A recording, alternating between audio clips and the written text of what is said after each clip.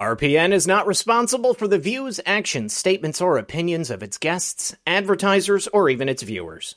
The information contained in this program is not to be construed as medical or legal advice. An appearance on this platform is not necessarily an endorsement, but as always, we encourage you to do your own research. Enjoy the show.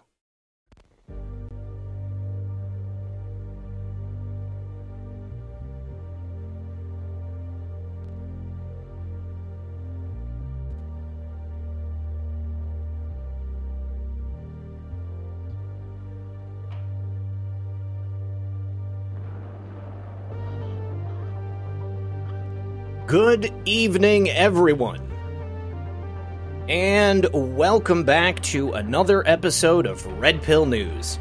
As always, I'm your host, Zach Payne, the Corruption Detector, and tonight I'm going to be joined by a good friend of mine, returning guest, Jeffrey Peterson.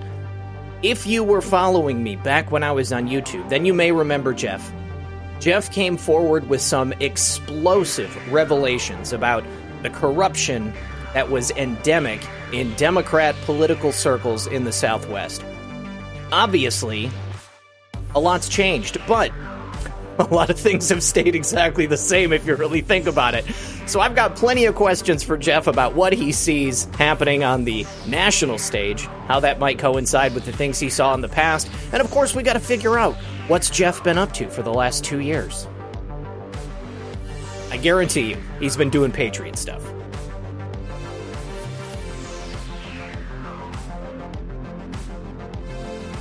Do me a favor, don't forget to like and share the broadcast. Help us by getting it out there on your favorite social media platforms.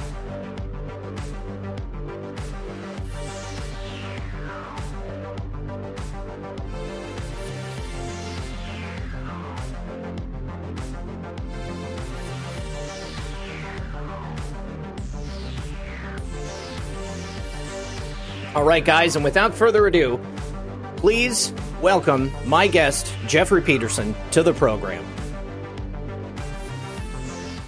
And thank you very much, everyone, for being here. I appreciate it. Jeff, thank you for joining us as well. Before we begin, I just need to give a big shout out to the sponsor of the program. That would be Noble Gold Investments.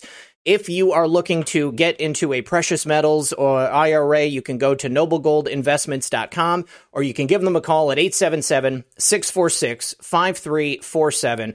Obviously, everything is a little bit uncertain right now. The dollar is fluctuating, as it has been pretty regularly since Joe Biden came into office. But the one thing you can count upon is the solidity of precious metals. They've given me so many awesome coins throughout my time being a sponsee of them. And right now, if you start your own precious metals IRA, you can get this beautiful 3-ounce American Virtues coin. And once again, that's noblegoldinvestments.com, 877-646-5347. Jeff, thank you very much for being here. I appreciate it.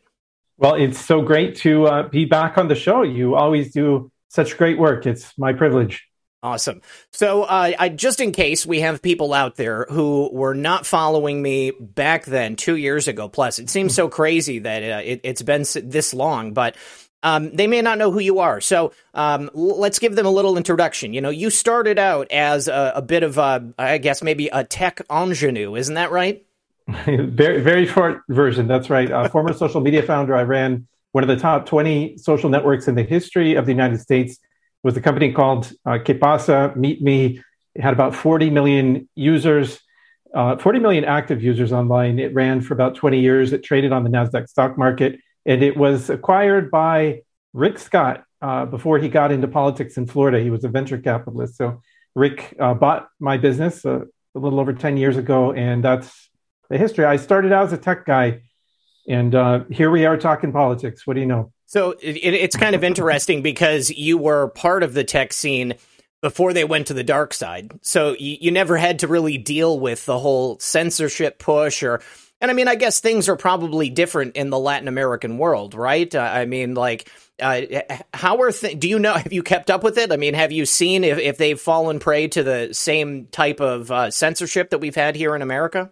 It's really a unique story because as a Caucasian American who is not Hispanic, I grew up in Southern California. My parents are as traditional American as it gets, I ended up as the accidental founder of the first and largest bilingual Hispanic social network in the United States. Long story, I won't bore you with it now, but to answer your question, and not all of our users were Hispanic because they were U.S. based. So there was a lot of non-Hispanics in that 40 million active users as well. But we never censored anybody. It never even occurred to us to censor anyone. But boy, times have sure changed, haven't they? Yeah, it's crazy. It's been a rough ride for a lot of people. You know, we just got done watching President Trump's rally, and I always feel uniquely invigorated after watching him speak. And tonight was a little bit contentious for some of the people in the audience because President Trump has endorsed Mehmet Oz, I believe, for Senate there in Pennsylvania. And people don't know what to think about that. You know, I mean, I'm of the opinion that President Trump is a strategist. You know, I mean, if he chooses to do or say something, there is some meaning behind it, and perhaps meaning that we're never really ever going to be privy to. You know what I'm saying? Yep, absolutely. President Trump likes to pick winners, and I think that was evident with, you know, his constant, you know, driving it home that he's 56-0 now, you know, in primaries. He nominates somebody, he says, you know, this person has my endorsement, and that person wins. Now, you know, Oz is not a favorite among conservative circles. I think a lot of people see him as a recent convert. And it was also recently revealed that he is a member of the World Economic Forum, which a lot of people find to be very troubling, especially considering everything we've dealt with for the last couple of years. Klaus Schwab and, you know, COVID-19, the Great Reset. But I think, Jeff, that the important thing for us to remember, and I think that what we've kind of learned over the last couple of years, is that the only way we're going to set America free, the only way that we're really going to beat these evil people that have completely consumed the political scene here in America, is for us to do it. You know, it's up to the American people. This was always a job that was too big for one man. President Trump did some amazing things. He came into office. He very quickly changed our quality of life in a number of different ways, very, very positively. But I think that it was too much for just him. He needed to galvanize the rest of the country. And I don't know if you've seen this where you are, but it sure feels to me that we have more America First people today than we did on Election Day in November 2020. Yeah, the resident that is occupying the White House is like a red pilling machine. Absolutely. I agree with you. Absolutely agree with you. And I don't know that could have happened if we would have done it the way that a lot of people wish that we had. I think that everything is going to be okay in the end. I think President Trump is going to return. I truly believe that we're going to see the guilty prosecuted for their crimes against, you know, not just America, but humanity. But I just don't know that it could have happened if we had him slide into office in January of 2021. Everybody would have just kept going on with their beautiful, cushy lives. You know, I mean, now we've tasted how bad things can get, and I think a lot of people are just at the point where they're saying, "No more. I'm not willing to do this anymore." So we have to work together. We have to get great people into office, and we need to get behind the right candidates. And if that means Kathy Barnett in Pennsylvania, then I think that means Kathy Barnett in Pennsylvania. Now, your kind of path through life, I mean, it took you from the tech world straight into politics there in Arizona. You know, just for anybody who didn't catch us the first time we did the interview, you know, how did you make that transition? What was that about? Yeah. Well, my business, Que Pasa in Arizona, was really, I guess it was the second publicly traded big internet company in the state of Arizona. Everybody knew it. I'll save you the long story, but the short story is there's only been a few big tech companies out of Arizona, right? Whether you like them or not, probably the first one was called Insight. They used to put out a big computer catalog. I remember that. The second one was Que Pasa, my company. And probably the third biggest company that everybody knows, tech company from Arizona, was GoDaddy. And some conservatives don't like them. I understand that. But nevertheless, they're a big tech company. So that's a very short history of technology companies in Arizona. But by being the founder of the first consumer-facing social network that came out of the state of Arizona, I got a lot of attention, a lot of ability to do things. And I thought it was a good decision at the time to be friendly with our state's governor. That was Janet Napolitano. I was never a political person. I just thought, hey, I'm in downtown Phoenix. I'm a few blocks away from the state capitol. Why not be involved in state politics? And being from California, as a California native, my family always believed, we had this like ingrained belief that quote unquote Democrats were nicer, right? Yeah. We'd say like all those Republicans, they're heartless, they're a bunch of meanies. And so not not having any idea what I was doing, I volunteered to help out on the governor's Arizona-Mexico Commission. It was an office of the governor in Arizona. And before I knew it, I was there with the people that were running the state. Pretty amazing, bizarre story, really. But that's how it happened. Well, and I'm sure as much as you wanted to ingratiate yourself with the powerful people, I mean, that's good business sense. You know, I'm sure that they also wanted to ingratiate themselves with you. I mean, the tech bubble, no matter, how badly it popped at a certain point, I mean, it was quite obvious very early on that technology was the future. And if you were going to make money, somehow you had to be tied to technology, the web, in one way or another. And certainly politics is driven by money. So they would want to be able to get as close to that cash as they possibly could. Yeah, that's right. And that was kind of the basis of the relationship, what it evolved into. They asked for help on Mexico policy because I was running a big Hispanic social network and I had offices in Mexico. And like I said before, I'm not a Hispanic guy. I taught myself Spanish. It was very bizarre, actually. I flunked out of eighth grade Spanish when I was younger. And it's like one of those movies where the Caucasian guy wakes up in a Spanish-speaking country and all of a sudden he can speak the language. That's how I felt. But anyways, they acted like they wanted help on Mexico policy, like to tap into, supposedly what I knew about technology business in Mexico. But that wasn't what they really wanted. What they really wanted was connections to technology-based donors for the Democrat Party. And I ended up enabling some of that for them, which is a huge regret of mine. But anyways, hindsight is 2020. So just looking back with, a little bit of that hindsight, do you see any parallels to the direction that America is going, to what you experienced in Arizona those years ago? Well, absolutely, because it's like, pardon my French, it's the same damn people, right? You just can't get rid of them, like Pelosi, and they were there back then too. These are, what do we call them? Lifers, right? And they're the same people doing the same tricks, telling the same lies, and they just get more entrenched in their positions every year. You wonder if they're ever going to leave. I think that they're going to eventually, but only once they're, forced out by infirmity, maybe. I mean, there was recently some talk about Dianne Feinstein being mentally incompetent to hold on to her office. I couldn't believe she actually came out and commented on it. It must have come from one of her aides or something. Did she? I didn't. I'm a Californian, so I should know that. But yeah, I wouldn't be surprised. Wow.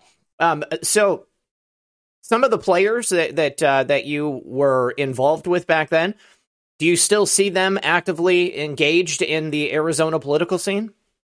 Yeah, they run things, but their deal is they do what they do, quote unquote, through other people, right? Whenever you get to know someone real well over a period of time, you learn their tricks, right? And I, unfortunately, know these people very well. And so absolutely, when you and I spoke last a few years ago, when we were both on Twitter as a sort of a primary social media base, I was publishing articles about how this group was running DHS, Homeland Security, through proxies, and they're still doing that today.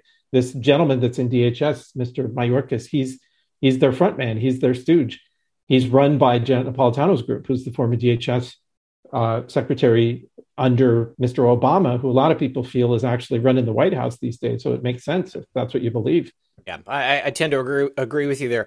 What is Janet Napolitano up to publicly? I mean, is she just like, a retired elder statesman who is pulling the strings behind the scenes? Yeah, they do consulting contracts, quote unquote. They have businesses. They get paid primarily by foreign governments to peddle influence, right? That's what all these people do. They're influence peddlers. Yeah. So did you know Alejandro Mayorkas? Were you familiar with him before he was placed in his throne? Well, I knew he was one of their people years ago. I mean, they've publicly stated, as a matter of fact, this is not an opinion or a guess or a quote unquote conspiracy theory. This is fact. FACT. Mr. Mayorkas was brought into DHS by Janet Napolitano's group, and they have publicly stated, including Dennis Burke, who's Janet Napolitano's number two. He has publicly stated that he was, and Janet was instrumental in putting him into his position in DHS. So it's no secret. I often wonder how Alejandro Mayorkas feels about the way things are going right now. You know, I mean, I don't understand how anybody could sit in any position of power at DHS, like literally watching as people are just streaming across the border. The country is crumbling. They're about to end Title 42. I mean, that's going to be in a matter of days, if it hasn't happened already. And, once that happens, we're literally going to watch the floodgates just come swinging open. And it's going to completely overwhelm the system. My heart really goes out to the people on the southern border. I mean, this is not going to be a fun time. It doesn't make sense until you understand that Mexico's PRI political party is designing those policies and enacting them through the corrupt apparatus of the United States Democratic Party, through the individuals that I'm at least in part mentioning to you now. And then it makes perfect sense when you understand, because if you're looking at it from the American side, you say, who in the world, what president in the world would allow this, would just open the border and say, okay, everybody in, we're not even going to try to stop. Who would do that? No president in American history has done that. I believe there's never been a time in American history where Mexico's PRI, their longest standing, best funded, most influential political group, and this is what I used to talk about on Twitter, and it's still true today, where the Mexican PRI had so much leverage over the United States Democratic Party, and they do through the former DHS director's group, Janet Napolitano's group, who put in Mr. Mayorkas as their front man and designs his policy based on the advice he gets from them, right? Then all of a sudden it makes sense. You've effectively got Mexico running the United States border. How do you like that? All of a sudden, it makes perfect sense what's happening. No, certainly it does. The last time we spoke, actually, I mean, it seemed like the PRI might be on their way out. There was a new president that had been elected, and he was not part of the PRI. He was, kind of the exact opposite. What do you think's happening down there? Well, they like to say that, right? It took me many, many years to find the right word to describe the Mexican PRI to Americans, because it's very easy to use disparaging words, foul words, swear words, but it's not the right word. And so I took many years to find that word. And the way I describe the PRI now is that they're clever. And I'm pretty sure that's the right word. They play dumb. They play like they've been... This is a political party that's been around for 100 plus years. Mm-hmm. And they're called, by authoritative publications, they're called the most influential, the most corrupt. They've put the most presidents into office. They steal elections. They control the states in Mexico. It's a long story about the PRI, and Americans don't understand what it is, but they're essentially the Mexican deep state. And that'll explain it for you. And so they say things like, oh yeah, the PRI is broke. We've lost all of our power because somebody else is in office, but it's never true. Saying the PRI is lacking in power is the equivalent to saying some lifelong influential figure in DC no longer is effective. Like, I don't know, pick your person, Kissinger, Hillary Clinton. Right. It's like saying the Clintons have no power anymore. Yeah. Right. So I think I can kind of draw a parallel to what we saw during Trump's first 4 years in office. Although he was president, although his administration was running the government, I mean, it was quite clear that there was another shadow apparatus that was working behind the scenes and, thwarting at different places, pushing their influence into areas of the administrative branch of government, ensuring that whatever they wanted to happen would somehow break through whatever policy Trump was trying to institute. That's right. And he was fighting him the whole time he was there. Yeah. So the PRI... you say that they are the Mexican deep state. I recently saw it was a documentary about a PRI figure I think this was in like the early 90s, maybe it was the early 2000s. That was part of major drug running operations, and I can't remember. It was connected to a major drug lord. Might have even been like the Colombian cartel working with the Mexican cartel, and then this figure that was at the helm of it, but he was also like in the seat of power in the government. Is this all about drugs, the proliferation of drugs, or are drugs just one sector of their money-making scheme that they have going on down there? Yeah, that's a great question. I learned so much about Mexico. As I said, it's very bizarre to be traditional American, born and raised Caucasian, and end up running a company that has a technology company. Nonetheless, it has offices in Mexico for so many years. I was in and out of that country for years, so I had many conversations with politicians and people that some were more friendly than others, very high ranking, both poor and very wealthy. So I got a lot of different opinions on things, and I think I have a pretty good feel for it. And I'll say this: the mainstream belief, and I'm not talking about brainwashing publications like mainstream media, but the mainstream sociological belief in Mexico is that the drug trade is such a big part of the economy, and it's so integrated into the economy that Mexico is, at this moment, a de facto narco state. Right. That being said, there's a lot more stuff there, and the economy is huge. It's 110 million people, so you can't take out their other industries like petroleum and raw materials and everything. So they do have a huge economy. I don't know what percentage of it is narco stuff, but it's very big. 30%, 50%, probably less than 50%, I hope, but it's gigantic. So what is the end result that they're looking for, pushing all of these illegal immigrants across the border into America? I mean, is that all about the financial aspect, or do you think that there is some other piece to this that I'm not picking up on?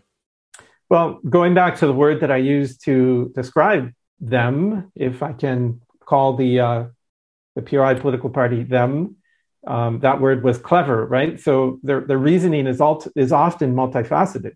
It's not just one thing. It's not like they just want to help the Democrats get more voters, right, or they just want to send a certain amount of trafficking through, or that they just want to increase Hispanic influence in the United States because Hispanics in the U.S. can vote in Mexican elections too. I mean, there's a lot of reasons. It's all of those things. But I will say this: it benefits the Mexico side many times more than it benefits the U.S. side to leave the borders open. So certainly all of these people coming here, it's going to decrease the quality of life a little bit. It's going to maybe push wages down because you've got people that are willing to do jobs for less money. It's going to increase the opportunity for, narco trafficking, drugs, and also drug abuse. So, yeah, I mean, you're absolutely right. It's almost like an unlimited number of facets on a diamond, I mean, like if you can see light glinting off of it, then they're probably going to be finding a way to grift on it in some way.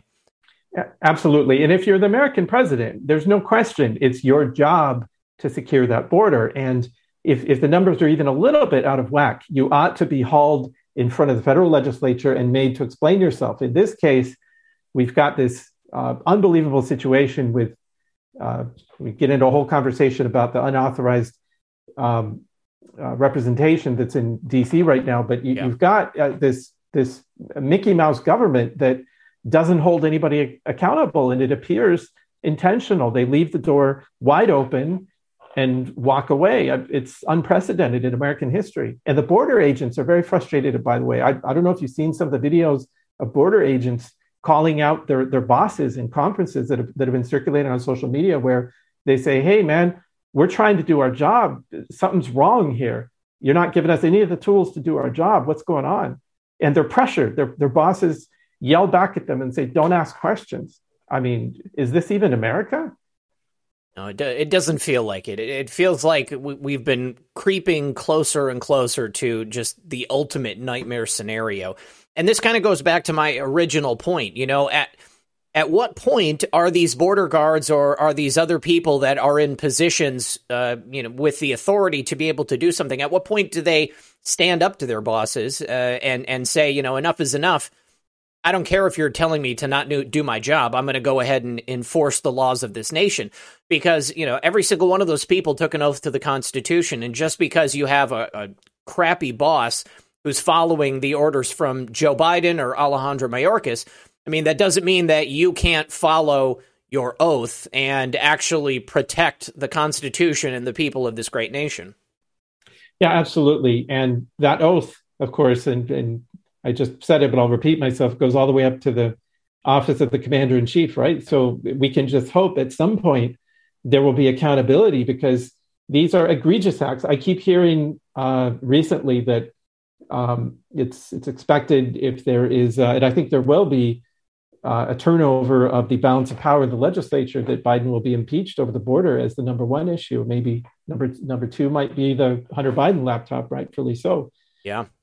Yeah, I actually just saw that there was some new legal action taken against Biden and a number of other people for actively trying to hide the information on the Hunter Biden laptop. I mean, that's one of the biggest scandals I can possibly imagine. I mean, that's probably the reason that I was deleted from YouTube.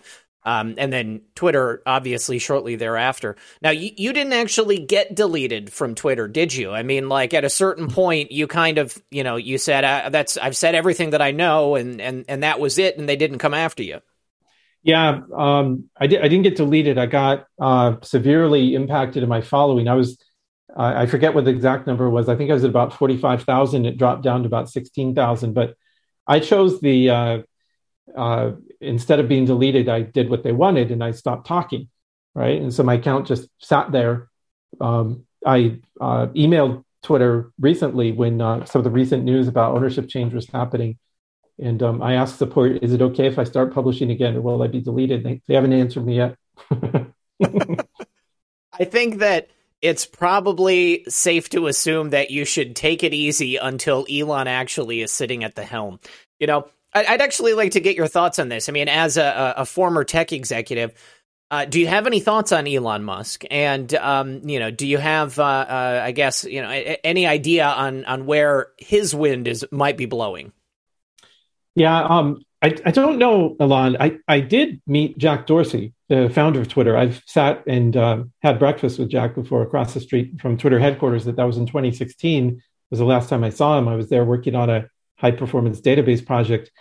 I don't know, Elon. I know some of the people around him. We should remember that his rise to his current status of the mega entrepreneur has been very fast. He does not come from money, which I think works in his favor. He is a self-made entrepreneur who's taken on an enormous amount of risk. If you go back as recently as 12 years ago, he was broke. He had leveraged everything he had trying to stand up all these businesses he was doing at the same time. So he has taken on an extraordinary amount of risk. He's been through quite a journey. I can't vouch for what he'll do in the future. I have no idea. People raise concerns about his interest in transhumanism and artificial intelligence, and yes. I have to agree. Those are terribly frightening things. And all I can say from the bottom of my heart, as a freedom-loving American who I do love my country, all I can say very sincerely is to Elon, I hope you do the right thing, man. I really do. I'm with everybody else. I have no idea what to think about what he'll do in the future. He seems to be doing some good stuff now. I'm the eternal optimist.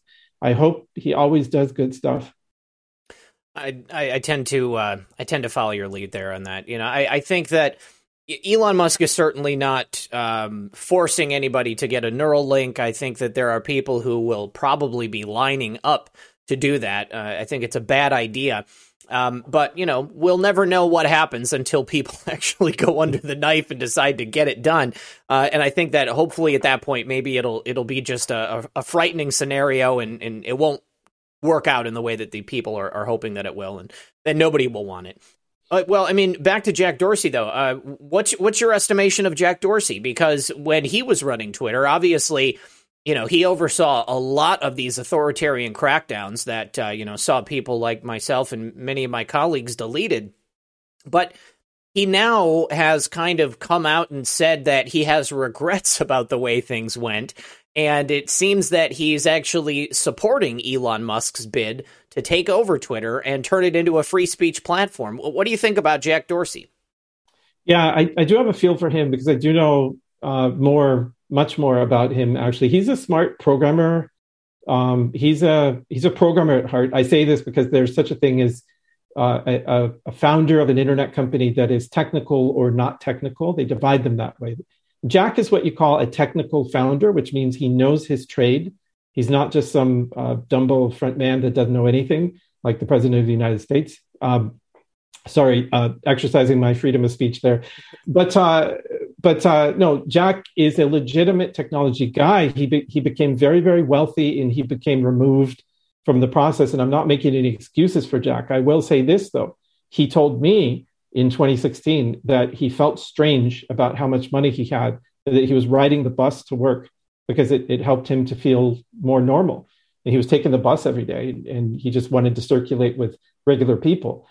I do know that he got taken out of the day-to-day operations. He was running some other companies too. You have to remember, he's got several other financial companies, fintech companies that he started up. So I believe him on the one hand when he says that he got removed from the day-to-day operations and the board took over. I know what it's like to have a bureaucratic board. He certainly had a bureaucratic board. But he's also correct when he says that he ultimately bears responsibility because he was the founder, he was the CEO. And so it is on him as much as he would like it not to be. And one more thing I'll say, I'm concerned that Jack was taking too many or any at all drugs. And I don't say that as a joke. I think he was doing mushrooms and for years. He was sort of completely out of touch with the world. So you have to factor that reality in too. He's got that kind of wild-eyed look about him, and I've heard quite a bit about, these like Silicon Valley types, like taking a lot of psychedelics or, microdosing, taking just a little bit of acid and going to work every single day. I just don't think that's good for anybody. I've heard a lot of different things about research into using certain types of hallucinogenic drugs to help people with PTSD or, a variety of things, but just don't know how I feel about people taking major psychedelic drugs like every single day. It just doesn't seem like a recipe for success to me. Yeah, it was never my thing. I never even drank alcohol. I always had to work too many hours every day. I had to be at the top of I never even wanted to, but you're right. A lot of the Silicon Valley types have done those sorts of things, and Jack Dorsey is one of them. And I'm not disparaging him here. He's spoken about it publicly. This is nothing he hasn't acknowledged himself. So I think he became very wealthy. He was, in fact, experimenting with psychedelic drugs. He was disengaged. He has a board of directors that was very engaged. The other thing that's disturbing is this bizarre organization that you mentioned, World Economic Forum. They have ties to something like half or more of that Twitter board that took over from Jack. Right. And so these people WF people appear to be everywhere where influence could be exerted. And if nothing else, maybe Elon's bid to run the company will install a legitimate board of technology executives that are not tied back into some evil political organization.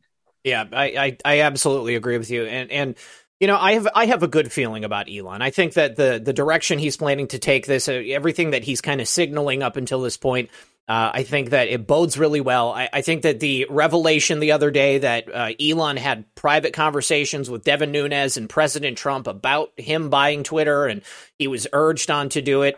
I think that there is more than meets the eye here, and it kind of goes back to what I said earlier about Dr. Oz. There is always going to be a tremendous amount of things that have happened behind the scenes, private conversations, different types of business wrangling, and plotting, that we will never fully understand until somebody writes a book about it, until like the great expose of the takeover of Twitter is revealed. We're just not going to have the inside baseball like we want to. And, I also want to comment on what you said there about the boards. I think this is one thing that people often forget. There are corporate structures. There are these corporate governance boards that are really overseeing all of these different, decisions and the direction that a company goes.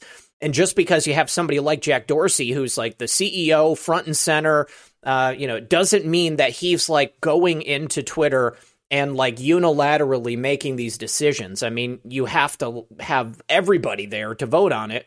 And and he was doing a lot of other things. And I don't want anybody to get me wrong. I'm not like defending Jack Dorsey here, but I think that there are just a lot of different wheels, or excuse me, cogs in this machine. You know, there's so much happening.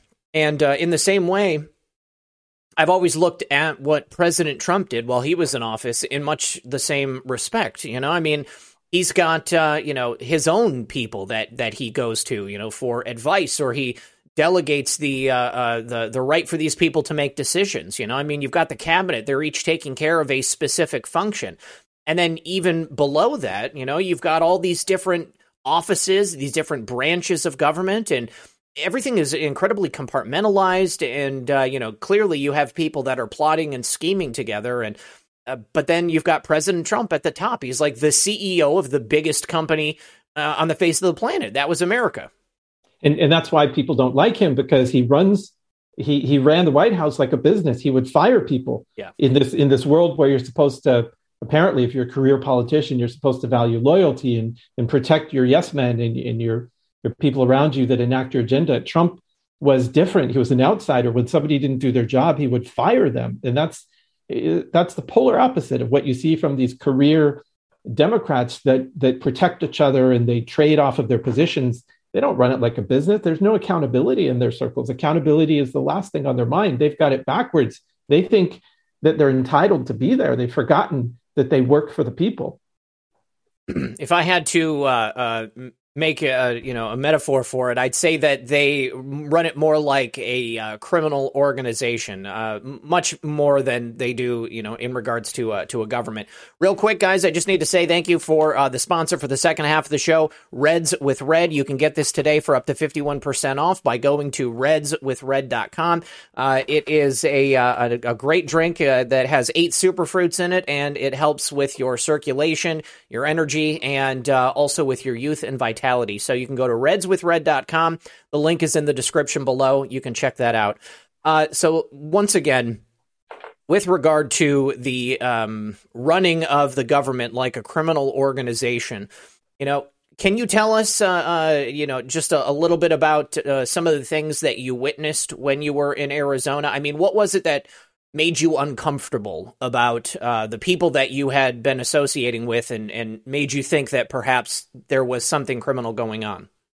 Well, I didn't realize, I didn't have any idea what was going on. I didn't realize how bad they were until I separated from them and actually started looking back on some of the things that happened. And a few of the things they'll tell you right now are egregious. They'll show you just the tip of the iceberg about how bad it really was. But to answer your question, while I was in their universe, which was a while, it was something like 15 years.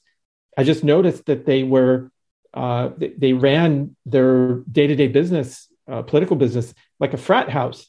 And that's not just my opinion. That's been written in national publications that Janet Napolitano's world is like a frat house. There was a lawsuit at ICE, a DHS agency, against Napolitano and some of her people for sexual harassment, and they called it Janet's frat house at Immigrations and Customs Enforcement. Now, Janet Napolitano was a lesbian, isn't she? So let me answer that question by telling you how she answers that question. What she says is, who would have thought that a woman with short hair could become the governor of a conservative state, Arizona? Okay, so it sounds like it. So, but who was Janet Napolitano, or who was being sexually harassed in that office? Was that men that were feeling uncomfortable, or was it women that were taking the brunt of the affections of these? Because Janet Napolitano kind of had like she had like a pack of people around her that were of similar ilk, didn't she? Yeah, she did, and I knew all of them. Yeah. So this is a famous case, by the way. You can go look it up in search engine. It was the name of the ICE employee versus Napolitano, and it was a detailed case. It was covered by the national media. You just think of the worst harassment lawsuit you've ever heard about. That's turned around, some sort of sexual harassment lawsuit, and then imagine for a moment that it was women that were doing the harassing against men. But then multiply the worst salacious details of it by 5 because this was a bad one. And I've never seen that anywhere else. But and of course, I didn't see the details of that case personally, but I did notice that they would get drunk to the point of dysfunction essentially every night that I was ever around them after work, and that it was a constant party. And of course, they had the Secret Service prostitution scandal under her watch at DHS, and they had many other, there's many other signs of why they call it Janet's frat house. So I just noticed that they were pretty reckless, right? And but in retrospect, I look back at some of the things that happened while I was around them. And we were running this Arizona-Mexico commission that was supposed to be like a state promotion office to promote goodwill about Arizona and Mexico. It sounded very nice. But I remembered in retrospect, one weekend when we had been down in Mexico in a place called Rocky Point, and we were like manning just some booths, they had information about Arizona and talking to some of the people down there about doing business across the border. It seemed like a nice thing to do. And Janet and her upper people had disappeared for the whole weekend.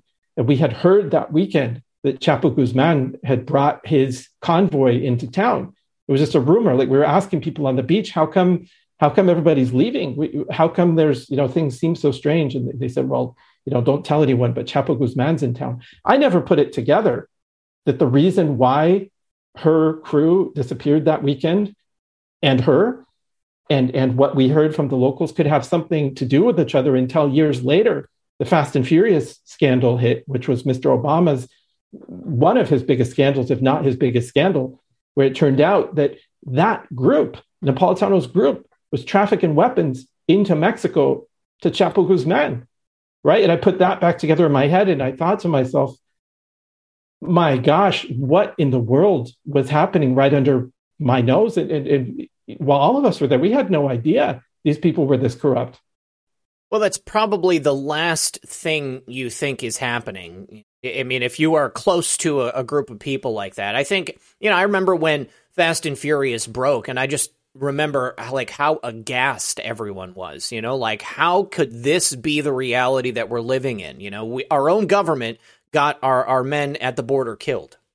Who would have the audacity to use their federal government office to traffic weapons to Mexican cartels? I tell you who would. Dennis K. Burke, Janet Napolitano's number 2, who resigned in shame as United States Attorney for Arizona when he was caught lying about it, right? Because he tried to cover it up. That's who would have the audacity. That's the same crew that now has the audacity to send in their guy, Mayorkas, to run DHS. And guess what? They've left the border wide open. And guess why? Same reason as what they were doing before. They've got friends or whatever they have in Mexico that incentivize them to turn U.S. policy against the Americans, against their own country. And they're more than happy to do it. It's unbelievable. Well, obviously, these people are interested in money, power, and influence, and the priorities of the American people take a back seat whenever any of those things are placed in front of them. I can only hope that as a result of just the horrific stuff we've had to deal with, and just for especially the people down there in Arizona and Texas, if you're on the southern border, things are about to get real rough when Title 42 ends. And I really hope that the governors of those states step up and decide to maybe pick up the slack where the federal government chooses not to. Because otherwise, there's not going to be anybody there. Maybe the people. I know that there are Americans that are patrolling the border and, stopping kids from being trafficked and stopping coyotes from bringing in drugs. But, we need to have a real concerted effort by the people in those states if we're going to be able to stop this once they open those gates. Absolutely. Yeah. I know there's been times in history where the states have acted. I know the current candidate for governor, conservative candidate for governor in Arizona, Carrie Lake, has said that she would act unilaterally. I believe the Texas governor has said the same thing. So we'll have to see how that plays out. Well, I hope that Carrie Lake seems like a real solid candidate. We have some great people down there in Arizona. And I think that, because of everything that happened. I mean, just the intense scrutiny that Arizona was under as a result of the election. These people have become rising stars, and it seems that they're very devoted to the cause. They certainly want to represent the people. I've had Mark Fincham on the show before. I had Wendy Rogers on the show as well. I think that, what's his name? Brnovich is really dropping the ball. I think that he's lost the opportunity to do something incredible down there. And, who knows what's going to happen if somebody else is going to come in there and pick up the slack. But, he had an opportunity. And I believe that the people of Arizona know that if he's not willing to do the job as the attorney general, then he's not going to be the guy that they need for Senate. He's not going to vote. Yeah, I don't think he's getting the support that he hoped to. So that'll be an interesting one to watch as well. Yeah. So, Jeff, what have you been doing for the last couple of years? We were out of touch. And you reached out to me recently, and obviously we picked it right back up where we were. It was good to hear from you. But what have you been working on if you're not out there whistleblowing anymore? Yeah, well, like I said before, I kind of did a brain dump on Twitter before of everything I knew about that old group of political operatives that it was in my past. And of course, I haven't talked to them again. I don't have anything to do with them. I haven't for years. So I really didn't have anything to add. There is an awful lot of past experience there that allows me to understand things that happen now within those Democrat circles. But politics is not my business. I was always a technology guy first. So I asked myself, what can I do to help out? Because we have all these great patriots that have been stepping up and doing whatever it is they're doing in their area of expertise to help America First patriots in some way save our country, right? And so I started just a Telegram channel educating conservatives about Silicon Valley secrets and how to get away from big tech and how to escape the spying, and letting them know, hey, this guy that none of us really trust anymore, Bill Gates, do you realize he designed the principal software that runs on your computer, Windows? Do you have any idea where your data is leaking out to? And so we've been teaching people how to get out of Windows, how to get out of all this software that's built by people that hate conservatives, and how to get into free and open source Linux to secure their data. When we first started it, people thought it would not work. They'd say, conservatives aren't interested in technology or whatever. That is not true. It's been a phenomenal success. And so we've just been educating conservatives on technology, and we've had a grand old time. We've been doing it for about 8 months now. Have a very successful Telegram channel in my name. It's Jeffrey_Peterson. And we do that every day. Instead of just replaying the same content that everybody else is, ours is totally unique and educational. Right on. So you literally took the learn to code meme to heart. Yeah, I didn't understand that, because I know a lot of people were offended by, and by the way, we're not teaching everybody how to program computers. We're teaching a few people how to program computers, but we're teaching pretty easy things that make a big difference to help conservatives secure themselves and their privacy online. But I actually, on that topic of learn to code, I ran a poll about why it offends people, because I didn't understand. And as it turns out, it actually, because I polled a lot of people on this, it doesn't offend people. It's the way that it's said that offends people. So if it's said in a negative way, like, hey, buddy, learn to code, it's like, screw you, don't talk to me that way. But if it's said in a thoughtful, caring way, it's totally different. Yeah.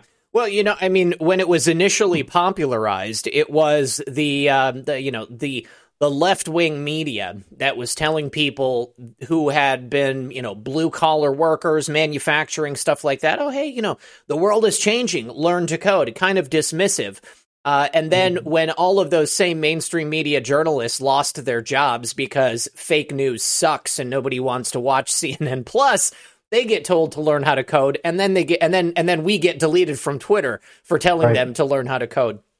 Yeah. So coding, learning Linux is a part of it. What's your ultimate goal? Like, are you getting people, helping them to move away from Windows? Because I know we've got some Linux people in the audience. It's like unplugging people that you care about from the World Economic Forum. It's like what we call in the political world red pilling people that you care. It's not always easy, right? Yeah. You go to your friends and family, you say, hey, do you understand there's this wacko called Klaus Schwab who's trying to engineer takeover of all these governments? And they look at you and they say, hey, I think you're the wacko, right? But we know, because we follow this stuff, it's like trying to do the same thing in the technology world. Waking people up, saying, hey, this software in a computer is not only not very good because Windows is a piece of junk, but it's actually enabling the spying and transmittal of your data all over the world to China, all these other places that are spying on you. We know all of this stuff is happening and it's closed source. We have no idea the full extent of it. However, if you get over into the open source world, it's a very nice world that's been built by individuals over the past 30 years, not big corporations. And it's all open source. We know what's in it. So come over here. It's a much better place to be. So this is another thing that I really like about what Elon Musk has said with the takeover of Twitter, is that he wants to make Twitter's code open source.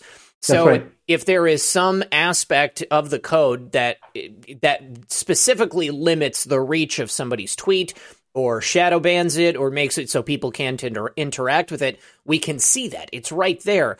People can point to it. And we know shadow banning exists. We know that the suppression of accounts exists. We know that people were deleted from the platform simply for having a thought or something that they believe that is outside of that mainstream, that very narrow path that we're supposed to be walking on. So, I love the idea of it. Just for anybody who isn't savvy on this stuff, first, explain the concept of open source for the audience, and then I want to talk more about Linux as a platform.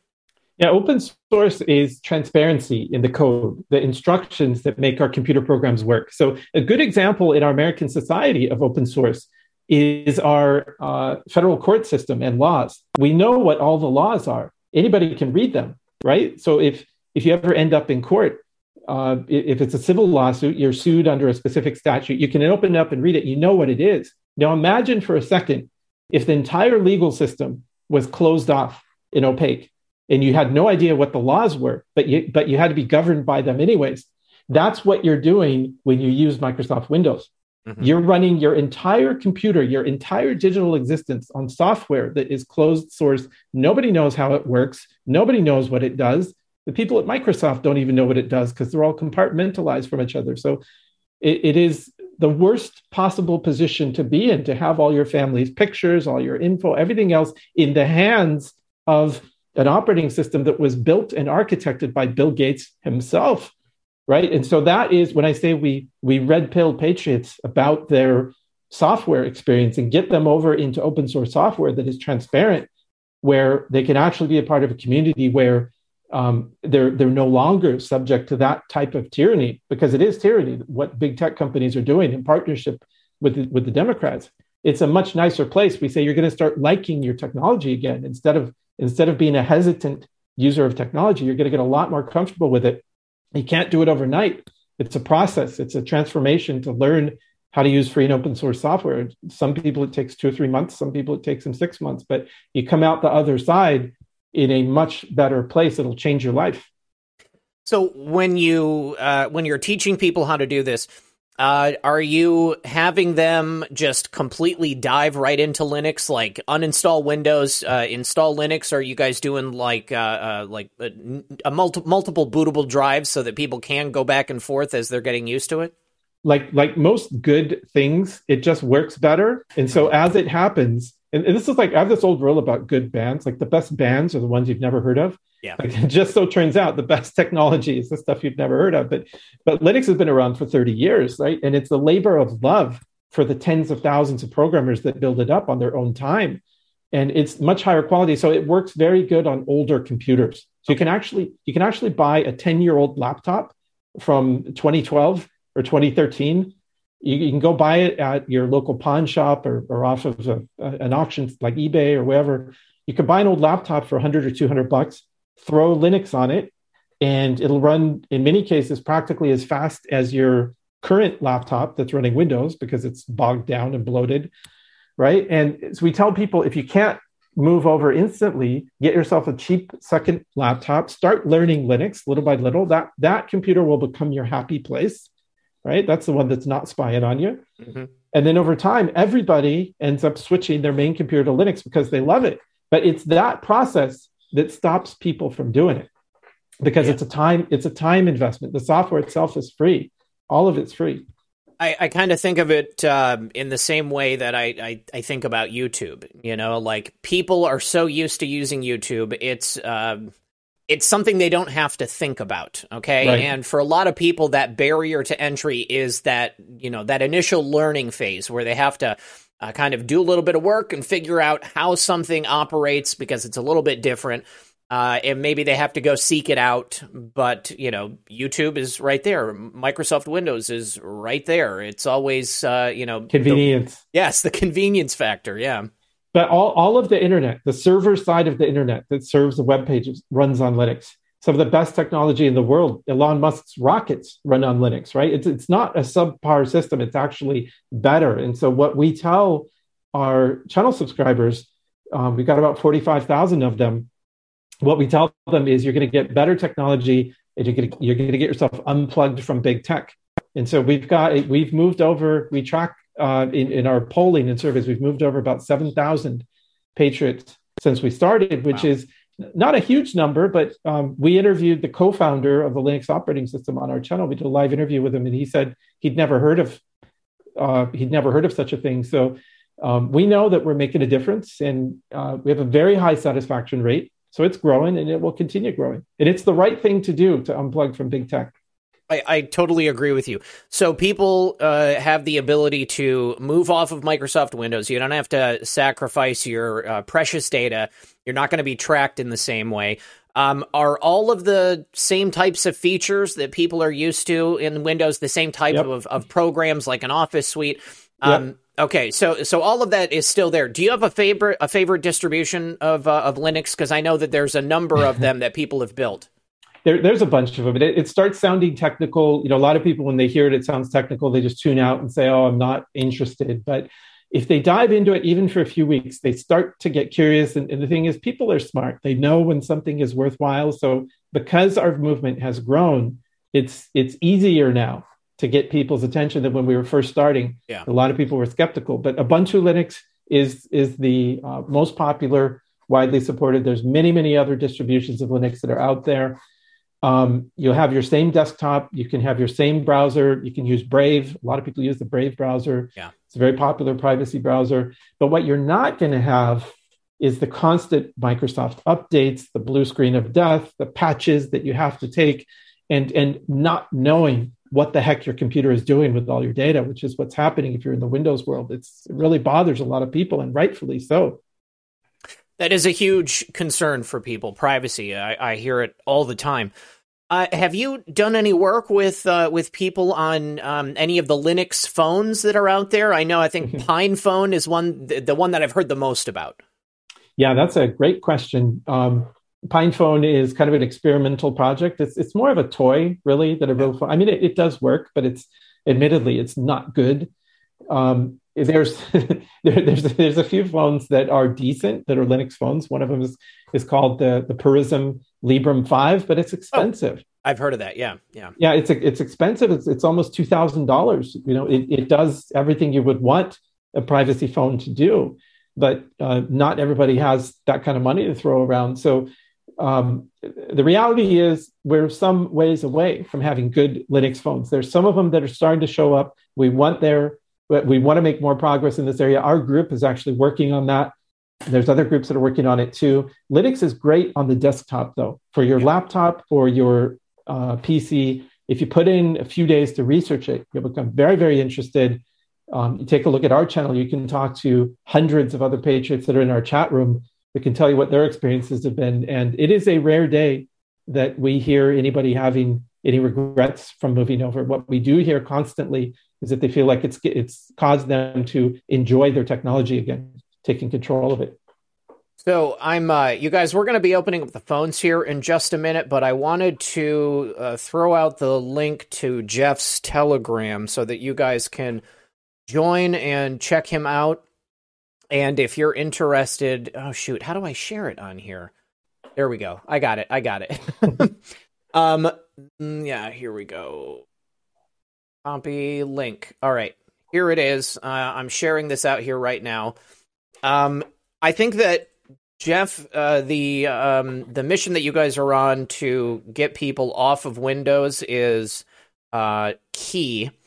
And I think that if you guys can crack the code on a Linux phone, I think that will be probably one of the most exciting things for a lot of people.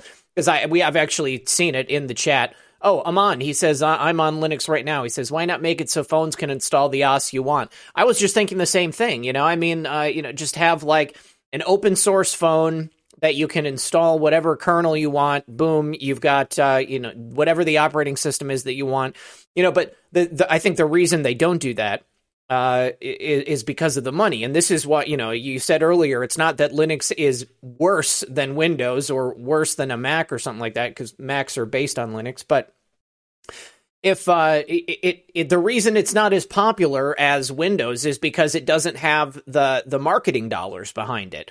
I mean, there isn't a single corporation that is pushing for people to have Linux installed on their computers, it's literally free. Yeah, it's totally free. Totally free.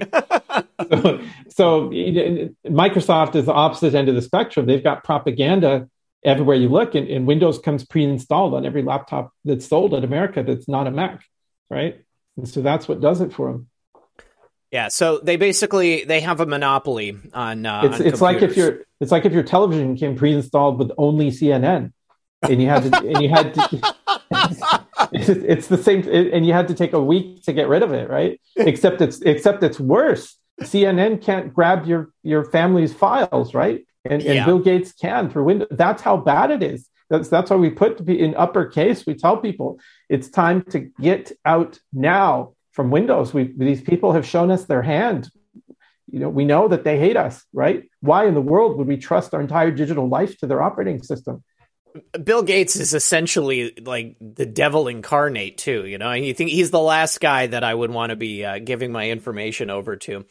Let me just pass out this link, you guys. If you got any questions for Jeff about the Linux group that he's got right now, or the information we were talking about earlier with the Arizona Mafia, by all means, Jeff, I think you need to write a book, dude.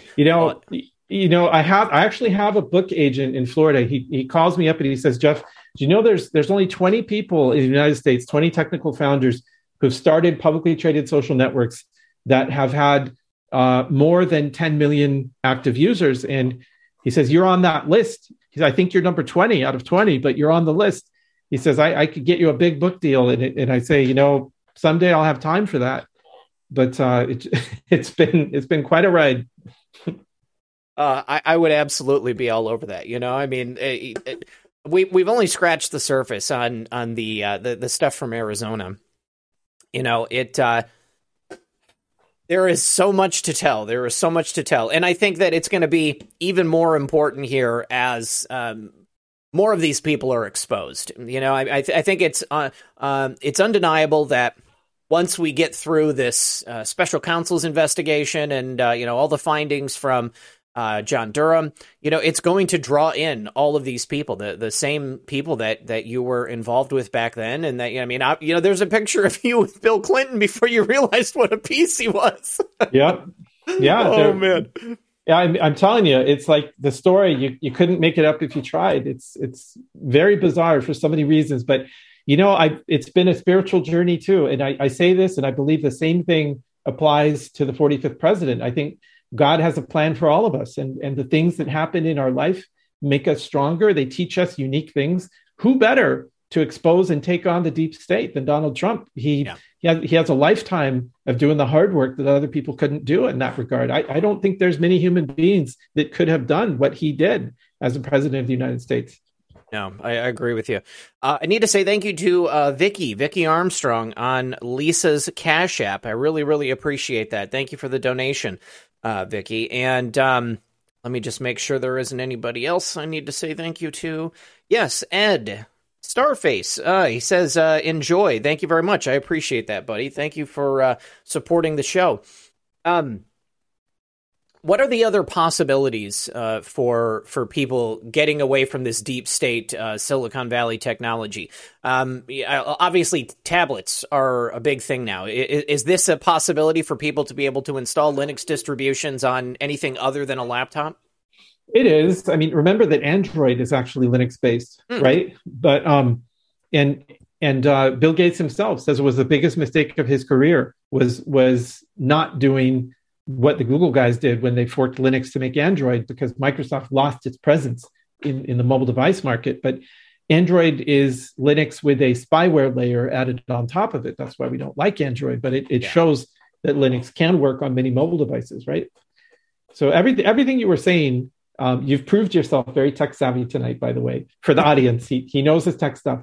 Everything you were saying about the necessity of putting Linux on mobile devices is true. The reason why it doesn't happen is the device driver support, right? Because the mobile devices have very unique cameras and other hardware devices that need to be configured in order for it to work.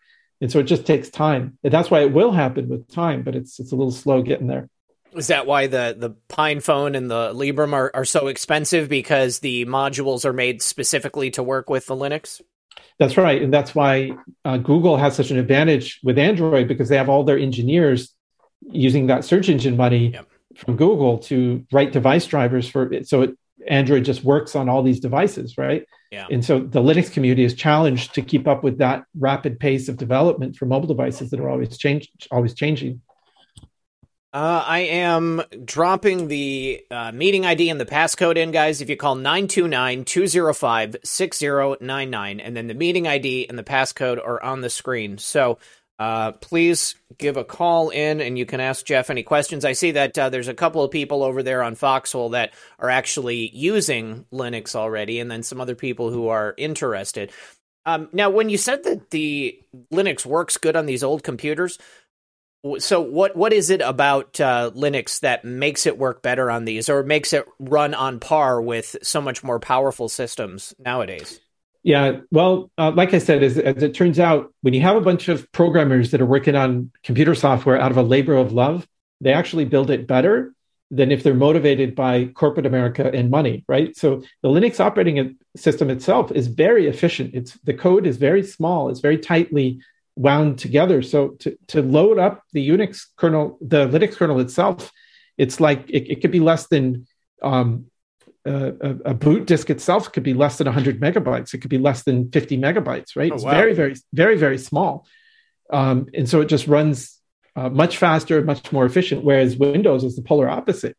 Yikes. It'll sit there, it sounds like a coffee machine. It'll sit there percolating when it's supposed to be idle. You have no idea what it's doing, right? It's the most bloated computer operating system in the history of computing. So these are two polar opposites. You want to be on the open source side of things. And anybody who starts to research and understand the difference would immediately be persuaded. The problem is the time. It takes people time, and that's very hard to come by for many people. Mon says, I'm not sure what to call in about, even though I'm on board with Linux. You can call in and ask questions about the Arizona Mafia and Jeff's experiences. And I mean, to be honest with you, as a Linux user, I'd be interested to talk to you, about your impressions of Linux and, why you started using that instead of Windows. I used to run a distribution of Red Hat long time ago. I don't even know if they're around anymore, but I've heard of Ubuntu. Obviously, I know that Mint is another one that people like to use. But if people are using a specific distribution of Linux, do they need to keep using that, or can they try out these other ones? They can switch around. Red Hat evolved into for home users. It evolved into Fedora, by the way, which you may have heard of. Red Hat's still in the enterprise market for businesses, but the popular version of Linux is Linux Mint for beginners. It has a user interface that looks a lot like Windows, but it's got the Linux kernel inside. So you're in a whole different world. None of the code is shared. There's nothing in common between Microsoft Windows and Linux. You're in a totally different world, but you can still have your same productivity application. So it's a much better place to be.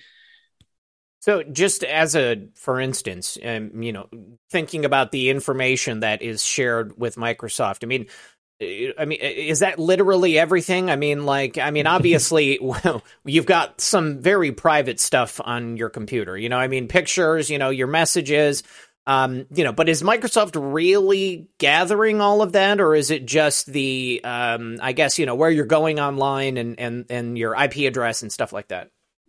Yeah, well, it seems like there's worse and worse news coming out all the time. It's kind of like if you're following the developments with Pfizer and the vaccine. Every time they do a document dump, the news gets worse, right? It seems like a similar thing in Microsoft's world. Every time we hear about all the holes in the operating system, all the information that's being shared with data brokers, third parties that resell it, your data could be sold 40, 50, 60 times through some of these data brokers. Your location is being resold where you are, right? It's horrible, and it just keeps getting worse. This is why if you really get someone's attention and sit them down and say, look at what you're doing with your digital life, because a lot of the time the first impression is, look, I just don't have time. Or they say, I'm a non-technical person. They say, I'm too old. They say, right? Because some of us are 49 or 50 or 60 years old. And I say, well, how many more years you got on the planet? Because if it's more than one, you better think about this, right? It's something that affects all of us, and it's a big deal. It also makes me wonder. Obviously, privacy from governments and from intelligence agencies is a huge thing too. And we know specifically with both Macs and Windows machines that they have the ability to just turn on your webcam. Obviously, I think that's one of the reasons I'm so interested in a Linux phone as well.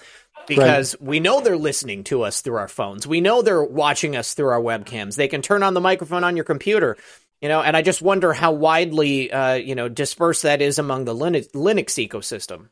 Yeah, everybody knows. There's a lot of independent-minded folks in the Linux community. I know political differences are often very difficult for people, but I'll just mention this anyways, by the way, as a former Ron Paul fan, which I used to be a Ron Paul fan. There's a lot of libertarians in the Linux community, a lot of preppers in the Linux community, because they're independent-minded people that just don't want to follow the crowd. They want to take control of their data, and that's the way it should be. We have to take individual self-responsibility these days for things like our food supply to get out of the supply chain, right? Yeah. Things like our digital data to get out of being resold as products ourselves, right? We have to start taking control of our lives. And the digital domain is one of the most important places to do it. The world of free and open source software has been around for 30 years. People just don't know about it because it takes a little while to learn, but it's not that hard. And so that's what we teach people. And it's been a resounding success. Everybody said we couldn't do it when we started, but honestly, it hasn't been that hard to get people interested. We've had a continual flow of people coming through and taking our classes and switching their computers over and helping each other out, just Americans helping other Americans. It's been inspiring to watch. Awesome. We actually have our first caller on the line, so let's go ahead and bring them in. Caller, you're on the air. Can we get a name? Hey, this is Aman. Aman, good to hear from you, buddy. Yeah, it seemed like no one else was calling in, so I guess if you're calling, talk about Linux. I appreciate it. So how long have you been using Linux, and why did you start? Oh, it's been over a decade at least. I started back in my Minecraft playing days because I just got fed up with Windows and asked around, other people playing games, and they all told me what kind of Linux is to get in on, and I started using Ubuntu, and I've been using it since. So how was the learning curve? Did you just jump right into it, or did it take long for you to get comfortable with it?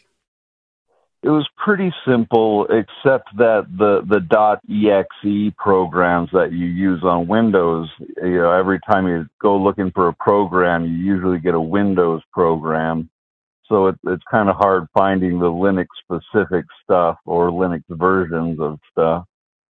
So, Jeff, how do people find programs that are analogs for what they're used to using? It's a blessing in disguise that the .exes, the compiled programs don't execute from Windows in Linux because most of the viruses are .exes and they just won't work, right? But and that's true. But no, there's tons of software support in Linux. You install from the Ubuntu Software Center or from any number of other methodologies to install it. It becomes much more convenient once you learn how to use it and you learn how to do it. There's equivalents for almost everything. And if you do need to use Windows software, you can run it in a virtual machine on your Linux desktop inside a secure sandbox. So it's like having two computers in one. A lot of people come over and they say, well, I still need to use my accounting software, my TurboTax or whatever. And I've got years of accounting records on it. We say, no problem. Just set up a virtual machine on your Linux desktop. VMware gives away VMware Pro for free, the Linux version. You can run Windows in it. And that Windows virtual machine cannot see outside of its sandbox. And so your desktop is still secure and you've got your old Windows software there too at the same time. Yeah, I've been using Wine for the Windows programs, and Wine is kind of all over the place if it's going to work or not. Yeah, VMware is kind of as good as Wine is inconsistent. But congratulations to you, by the way. Yeah, another thing is I've been on Ubuntu version 16, and I think they're into 20-something now, but I didn't like a switch they made off of the what they call a Unity base of the Linux. But I'm still on an old operating system, and it's working just fine with me and all the stuff I need it for. That's amazing. It's just so solid that'll happen. 20.04 is the current long-term release, but you're right. You don't even have to update it. That's the thing with Windows. You have to take every single update or it'll just stop working. A lot of people, one of the most popular searches on Google right now, by the way, is how do I downgrade from Windows 11 back down to 10? I stopped using Windows. I think I was using Windows 2000. It was outdated at the time, but I didn't want to upgrade Windows. So, yeah, I went to Linux. Well, congratulations. Good stuff. Well, Aman, I appreciate you calling in, buddy. And thank you very, very much for listening. Yeah, have a good night. All right, brother, you too. All right, we've got another caller on the line. Let's bring them in. Caller, you're on the air. Can we get a name? Yes, the name is Julio. Julio, welcome to the show. How are you? I'm doing great. How are you, sir? Excellent, excellent. So what's your question for Jeff? No, basically it's the Ubuntu. I started using it when I saw his Telegram channel. I started following him, and I've been using it since. I tried using Linux a few years back, but it was very complicated. Now it's very, very simple to use, and pretty much all the apps that you have on Windows are available in Linux as well. So it's very, very easy to make the switch. And looking at some of his suggestions, I actually had a 23-year-old laptop that I basically was a doorstop. Okay, it wouldn't run because it wouldn't run past Windows XP. Was it XT? Yeah, that was exactly. Windows I forgot. Anyways, a version of Windows that wouldn't run anymore, so we had it just sitting around. Well, I installed an older version of Linux. It's called Puppy. Yep. And the thing works fine now. Great. How fast is it? It's as fast as my new laptop. I mean, it's incredible. Oh. And also the drivers. Like in the past, it was hard to load drivers for printers and peripherals, and now it's all seamless. It's very, very nice. That's crazy, Jeff. What about streaming? Is there an OBS for Linux? There is OBS. The answer is yes.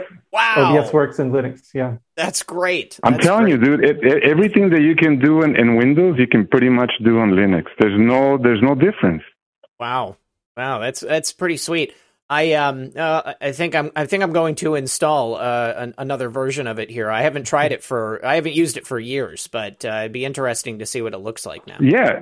And you can do a dual boot, so you can keep running Windows if you want, and then boot to. I have two drives in my computer, so I use one. I have the Ubuntu installed, and the other one I have Windows. Okay, right on. And only because work requires me to still use some of the Windows applications, but it's 95% of the time I use Linux.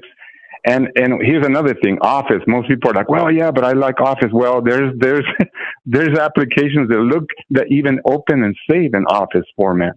Wow. Oh, that's awesome, dude. Yeah, I'm looking forward to trying it. I actually have a Mac, so it shouldn't be any problem to do a dual boot on this one too. Right on. Yep. All right. Well, Julio, thank you very much for your call, buddy. I appreciate it, and I'm glad that you're getting some use out of this stuff. Oh, yeah, definitely. And thanks for everything that you guys do, okay? Thank you. God bless you. God bless you as well. Appreciate you listening. All right, bye. Bye-bye. Okay, and we've got another caller on. Actually, we got 3 people on. Hold on. I saw Chops ITMC. He was next in line. See what Chops is up to. And thank you very much for hanging out with us tonight, guys. I appreciate it. Welcome back to the program, Chops. How are you, bud? Oh, so far, so good. All right, good stuff. So what's on your mind? Well, not a whole lot. I do intend on getting into Linux, and Mint is probably where I'm going to start. But Linux is the only operating system allowed to use with ham radio, because you're not allowed to encrypt anything with ham radio transmissions. Oh, hey, that's a great point, man. Scott Kesterson from Bards of War, he's got this initiative to get a bunch of people onto their ham radio license so that they can use it as a form of communication if things go down. So I don't. So how would? Okay, so a ham radio. I mean, that's like a separate thing from a computer. I don't know all that much about it. I just know that it's a signal and there's a box. Do you got a ham radio? Yeah, okay. But no, that one I need a 9-pin square Molex connector so I can hook up the audio inputs and outputs and remote keying controls and stuff like that. But yeah, I got another one right here that. This one's is not so friendly, but it's got more bands available. But yeah, for a computer interface, like using a Whisper where I throw a wire out back and I can listen to somebody from 1,600 miles away without a problem. Oh, so, and yes, I do know guys who are sharing memes. Via ham radio? Yes. That's great. I mean, how does that come through? These are just audio memes? No, facsimile has been around since the mid 1800s. Okay. So yeah, you can send it in a facsimile code. You can send it in a Bodo code, and there's various file compressions. You just have to send it 1 pixel in a grid at a time. That's crazy. That's crazy. but some of the higher level hams can also do fast scan television transmission broadcasts and slow scan television. Yes. So there is a lot that you can run through a ham radio depending on how you modulate your signal. And a lot of it's really cool, but any software system that you use on a ham radio has to be Linux, because it's the only one where it's not an encryption system. Because if you're caught encrypting data, then the federales start looking for you. Okay, so this is like a law, like the United States has a law that you can't encrypt stuff on ham radio. Why do you think that is? A lot of it was, I believe, for World War II. But the FCC in Article 97, if I remember correctly, is mostly so people aren't stepping over each other and you're using radio to communicate with each other. Well, you really don't want to, or doing satellite communications with ham radio. You really don't want somebody trying to sneak something by that's malicious or traitorous or anything like that.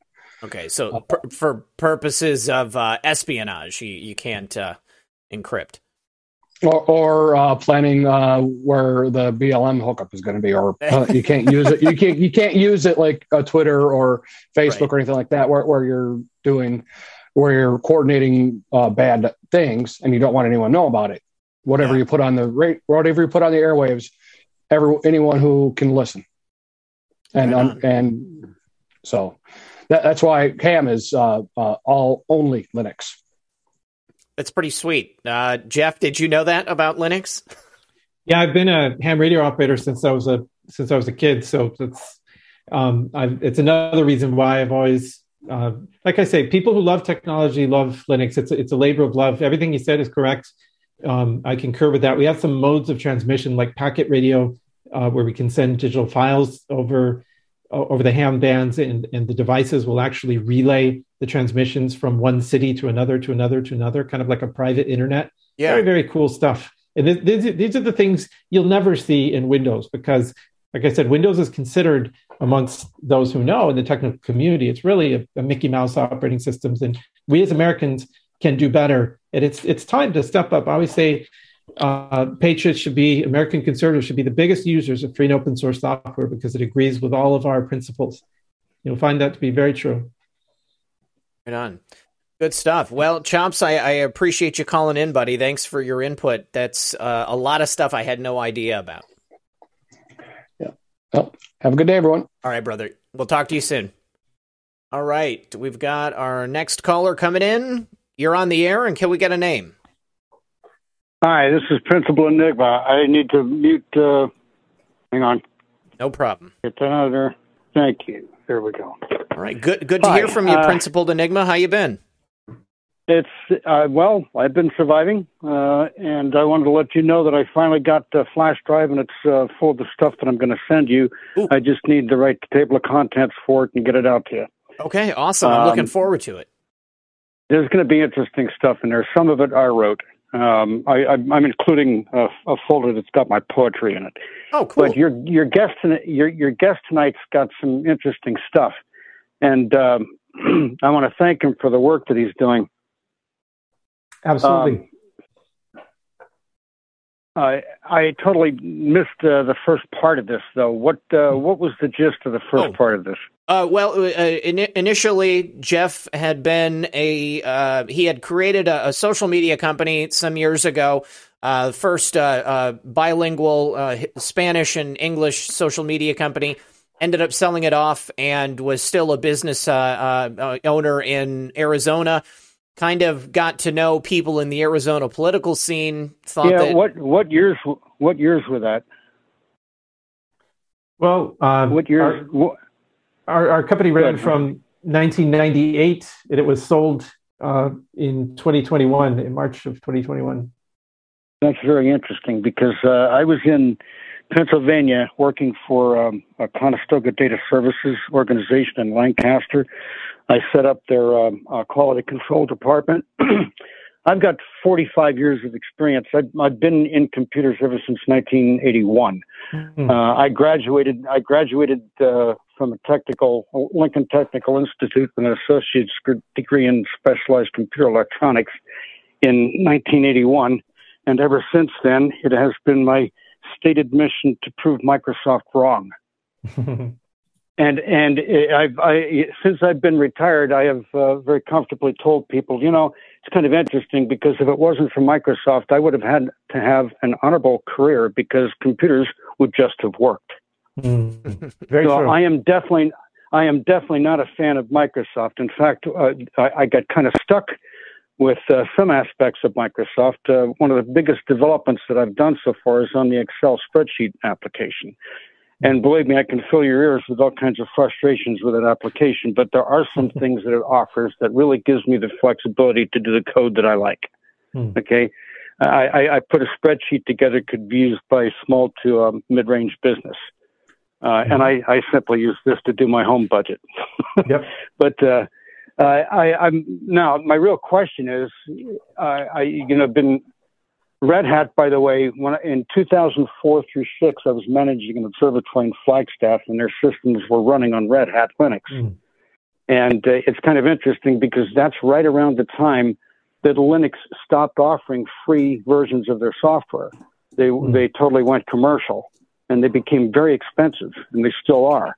But, what's that? That was Red Hat that did that, right? Yes, exactly. Yeah, they started focusing on the enterprise market. Right. Well, the systems that were actually controlling the telescope that I was managing at Braeside they were all running on Red Hat. Right. So I became very familiar with it, and also very frustrated with it, and especially when it comes to trying to drive old equipment with new technology. That became a real interesting challenge. I was able to surmount it all, but it was just a very interesting challenge. But the question I have is, I have a lot of development that I put into spreadsheets, also Access databases, as well as SQL. Mm-hmm. Now, will that stuff transfer to a Ubuntu or a Linux? It will. I mean, all that stuff, by the way, all that stuff I have developed on an iMac. I'm sorry, I forgot to mention that. So iMac is already Linux-based, but I'm not sure if it'll go from iMac to Ubuntu or something like that. Well, you will appreciate this because you're not the average user. You've got many, many years of experience, so you can appreciate the nuance. But yes, absolutely. And we always tell everybody, whether they've got 35 plus years of experience or not, just as a reminder for all of us, we always want to back up everything and keep lots of backups before we move things around. You know that. But when you do get over to Linux, you'll find a very nice Office suite called LibreOffice that is not a halfway done implementation of an Office suite. It is the real deal. LibreOffice has been under development for more than 15 years. It's got an entire team. It's very mature in its development cycle. It will run your Excel spreadsheets right out of the box with full compatibility, just the way you've built them. Well, yes, I have LibreOffice installed on my iMac, and it's not fully compatible. Well, you have to consider the fact that I've created more than 45,000 lines of code to develop the spreadsheet.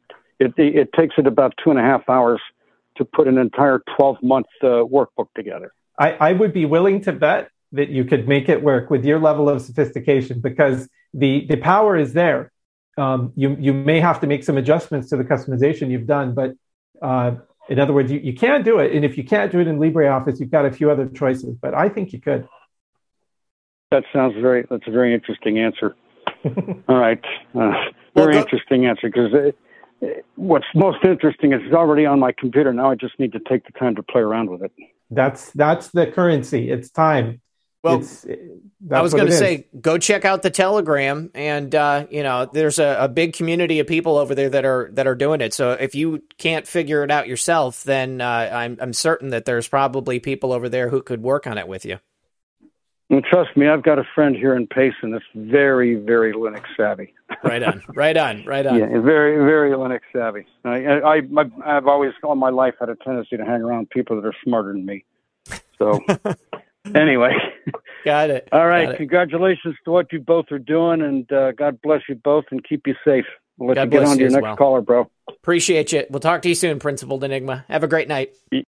All right. We've got Freedom Machines coming in next, and Freedom Machines, also known as Mr. Amazing. We'll see what's on his mind. And Freedom Machines, how you doing, buddy? Hey there. How you doing this evening? Excellent. Good to hear from you again. Yeah, you guys are talking about all kinds of crazy tech stuff going on. That's right. I did want to actually go to the Arizona Mafia stuff, though. Please. Because I was actually just kind of listening to some of his brief descriptions and then, got on my little search engine over here. And the whole Suzanne Barr scenario is definitely crazy where there's 3 male workers and they took all of their office supplies and moved them into the men's restroom. Yeah. And wait, say that again. Say that again. Did you want to go ahead and tell the story? Yeah, you've got it on your screen. I don't have the case memorized, but those are certainly the types of episodes of harassment that were memorialized by the DHS Immigration Customs Enforcement lawsuit against Janet Napolitano's administration. And by the way, Susie Barr used to be a friend of mine.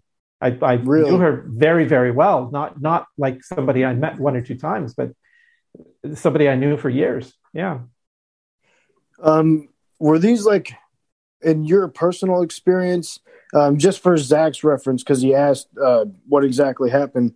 So there was 3 male office members, and they grabbed all of the office supplies of these people and moved them into the men's bathroom. Wow. And I'm just thinking, if a man did that to 3 of the female workers in the office just to make a macho statement, his ass would be shit canned in a half a second. Absolutely. And there's another story where she like grabbed some employee's phone and texted this guy's female supervisor with, it almost seems like middle school, like, hey, I got a crush on you, with some sexually explicit possible language that was included. It's like, that's like something a 6th grader would do to their, someone in class, Yeah. And it's the audaciousness of some of these things is for them to just feel like they can just, swing their authority around with absolutely zero repercussions is uncanny. That's kind of the order of the day with these people, isn't it, Mr. Amazing? They always think they can do whatever they want. They're going to get away with it because they're in power and they have friends. And this is, the good old boys network, I guess, so to speak, but the good old gals network in Janet's instance here. But, they have the audacity to just run with impunity on anything that they want to do because they think they're protected. And it's not just there in Arizona. It's in Washington, D.C., and it's endemic all across the United States. There's just so much corruption going on. That's absolutely correct. And the thing that's even more awakening is the fact that there are no repercussions. And it seems like if you have the correct political persuasion, which is the most important thing, because they're eating their own as soon as they have people who were on the left, regardless, and they're always trying to divide people on skin color and sexual orientation and pick something that you can divide people and drive a wedge in between. They're going to do it. And if you're not on the left side of that wedge, you're going to end up being railed against. I mean, you literally had a gay hairdresser in New York City that started a movement called the #walkaway campaign. Mm-hmm. And then you had people on the left. He showed up in San Francisco with a bunch of his gay friends who were walking away from the Democrats, and Antifa and a bunch of the leftists showed up to protest gay people. Yep. It's quite ironic. I mean, they accuse people on the right of being intolerant of lifestyles or, choices that people make or the way that they live. But then they're the most intolerant people because they can't reconcile anybody having a different point of view than they do. And not subscribing to their political ideals. The BLM types, the Antifa types, they're the militant enforcement wing of the Democrat Party when it comes down to it. If you don't agree with them, then they come after you physically or they come after your livelihood, try to take you out. That's what they've done to me and to a whole bunch of other people, Jeff, yes. Did they try to ruin you financially when you started speaking out? It's brute force is what they do best. I've been litigating with them for more than 4 years. They tried to destroy me with a multi-pronged made-up attack with a made-up story, and it's still happening today. It's a horrible thing. This is the way these people operate. Making up stories, it's a whole lot like the Hillary Clinton fiasco happening. Yep. There's a lot of parallels. It's unbelievable. Have you ever considered going to Project Veritas with your information? I have. I've also been strongly discouraged by my former group of friends from talking too much about it. They finally reached out to me about a year ago and told me to stop whistleblowing. And that call came from Mexico. And so at that time, my answer to them was, well, I haven't really said anything for years, and I sort of said everything I already had to say. So I think I'm going to move on to something else, right? But it's an interesting point you raised. I think now more than ever, there's a reason that all of this censorship is happening, is because the more information that they want to keep in the shadows and in the closets that gets forced out into the light, the more that we can see how wretched these people truly are. And it's almost like, I'll say this: if you have people left, right, or center, and you're talking about things that you know for a fact to be true and accurate. For example, like whenever we all sat there and watched 6 states stop counting, and then all of a sudden Biden's numbers just happened to skyrocket within an hour or two, and then all of a sudden he was in the lead, and then they said, oh, we're recounting again. We literally watched fraud take place, and then people who opened their mouth and talked about it immediately got censored. I called into an AM radio show in my local area, you could see the people in your mind in the radio studio spinning around on their eyebrows trying to get me off of the phone because I was talking about the blatant fraud. This is our country being stolen. And I would say, don't ever be discouraged. If, as a matter of fact, any of your coworkers that witnessed all of that, you should encourage every single one of those people to go to places like Project Veritas and get those stories out. It's the only way that they're going to be reeled in. I agree with you. And, Jeff, I have to say, in 2018, when Kirsten Sinema won her seat, the way that the vote played out in that one area is basically the exact same thing that happened in 2020. All of a sudden, she just comes out of nowhere and they find a whole bunch of votes. I remember thinking at the time, this kind of feels like a case study to see if people will buy it, if they'll be able to get it to work on a large scale. Yeah, I actually, in a former life, I actually helped start her career. She was a very good friend of mine for a very long time. So I wasn't talking to her anymore in 2018, but I was there when she was first getting started. We come from the same lineage. She started in politics with Janet Napolitano in Arizona. And we knew each other for a long, long time. I can tell you Kirsten Sinema stories for hours. So it's interesting. I wonder myself, because I haven't talked to her for so long, if something's happened with her, because she seems to be acting a little bit differently than some of the others that vote in lockstep. She seems to have made some important votes. This will sound ridiculous, but it's actually not. I wondered if she read my Twitter, because she and I knew each other very well. It's very possible. And she of anybody would know that, because we had many of the same friends, that the things I was saying were true. I think it's probably pretty likely that she did. You made quite the splash when you initially came out with your allegations and, your stories, I guess, not even allegations, but, just regaling the tales of what had actually happened. I've often found it very ironic that, like, the only thing standing between America and annihilation has been Kirsten Sinema and Joe Manchin. It's very telling about the lack of differentiation between the political parties. Everybody else on the Democrat Party just goes lockstep, like you said.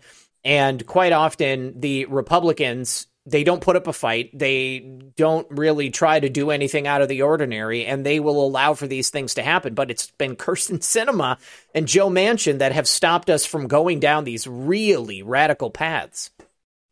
Yeah, and I'm no Democrat defender. I'm no justifier of them. I'll just say that she was one of my close friends for many, many years, and I know her, and she is different than some of the others. For example, they are obsessed with money, and she is not. And so I wonder if at some point, because she is intellectually, she is a brilliant. And again, I'm not endorsing Democrats blindly here. I'm just talking about someone I know. I wonder if she looked in the mirror and said, you know what? Kirsten Sinema, a United States Senator, I see bad stuff happening here. And I saw her face. I know Kirsten, when she was making those votes, she was scared. She was scared to stand up to them, but she did. And so I have no idea what's going on there. I just wonder if we're going to see a different attitude out of her going forward, and maybe she'll switch parties. I don't know. I have no idea. At some point, I know I'll talk to her again. It's been years.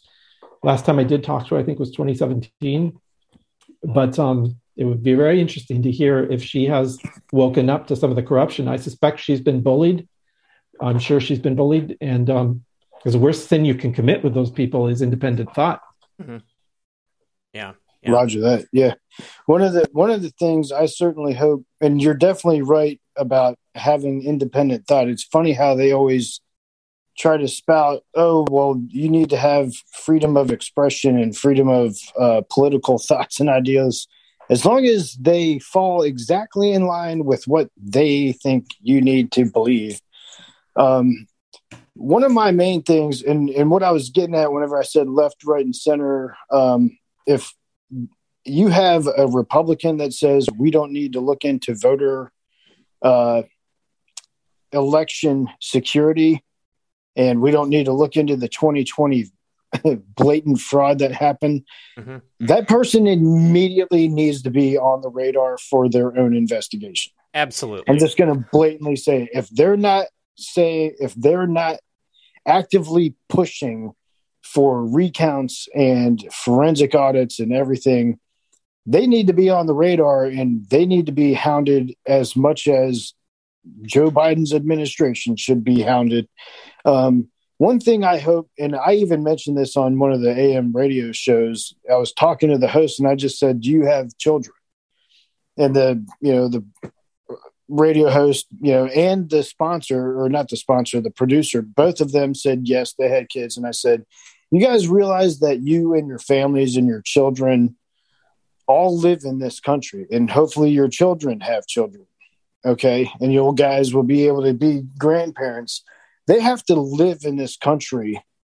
And you, by not shedding light on this information, are helping these people get away with destroying the very country that your own family, including yourself, have to grow up and live in. And the fact that you don't even understand that you're literally helping set fire to your own house, essentially, is uncanny. I don't know how people like the CNN host can get on there and just blatantly lie to your face and say, oh, it's a peaceful protest while the building right behind that person is burning. I mean, they're setting fire to occupied buildings, like in apartment buildings. I mean, personally, when I see that kind of behavior from people on CNN, I mean, I think that they are so ideologically blinded. They just hate anyone that is on the other side of the aisle, and they're getting paid so much money that there's absolutely no remorse that they feel about this stuff, because for them, telling lies or using violence as a means to an end against someone that they disagree with politically or ideologically, that's total fair game. They feel comfortable doing that. And, I mean, how many times have we joked around about the Hillary Clinton body count? I mean, think about how many. I was joking earlier when President Trump made the joke about Alec Baldwin shooting his producer, or whoever she was working on that film, and he shot that woman. Her husband was a lawyer at Perkins Coie, is still a lawyer at Perkins Coie. And I said, I heard she had evidence that would be able to indict Hillary Clinton.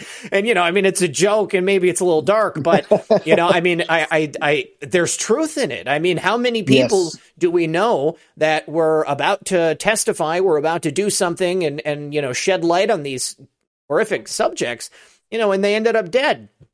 Ended up with, a barbell dropping on their neck, or suddenly they've drowned in, 3 feet of water off the, coast of Florida. And, obviously these people are willing to protect themselves and protect their criminal networks at any cost. And Jeff, I think you're, quite lucky that you were able to escape unscathed. Yeah. Well, it's like I said, it's been a crazy ride. And everything I've ever reported is 100% true. There's a lot of details there but I felt it needed to get out, and that's why I published those 9,000 tweets over a period of 2.5 years. And those tweets that you published, is that in a book or a website? What's the best? It's on Twitter right now. Yeah, go to Twitter. It's on my Twitter account, Real Jeffrey P.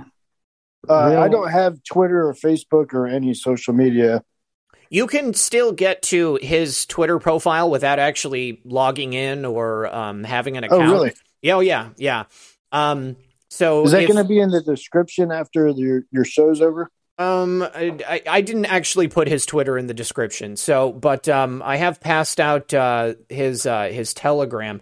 Hold on, I will get his Twitter and I will share it and I'll add it to the description of the show so that you can go ahead and check it out. Cool. It's just twitter.com/realjeffreyp. Even if you're not logged in, you can see all the historical tweets.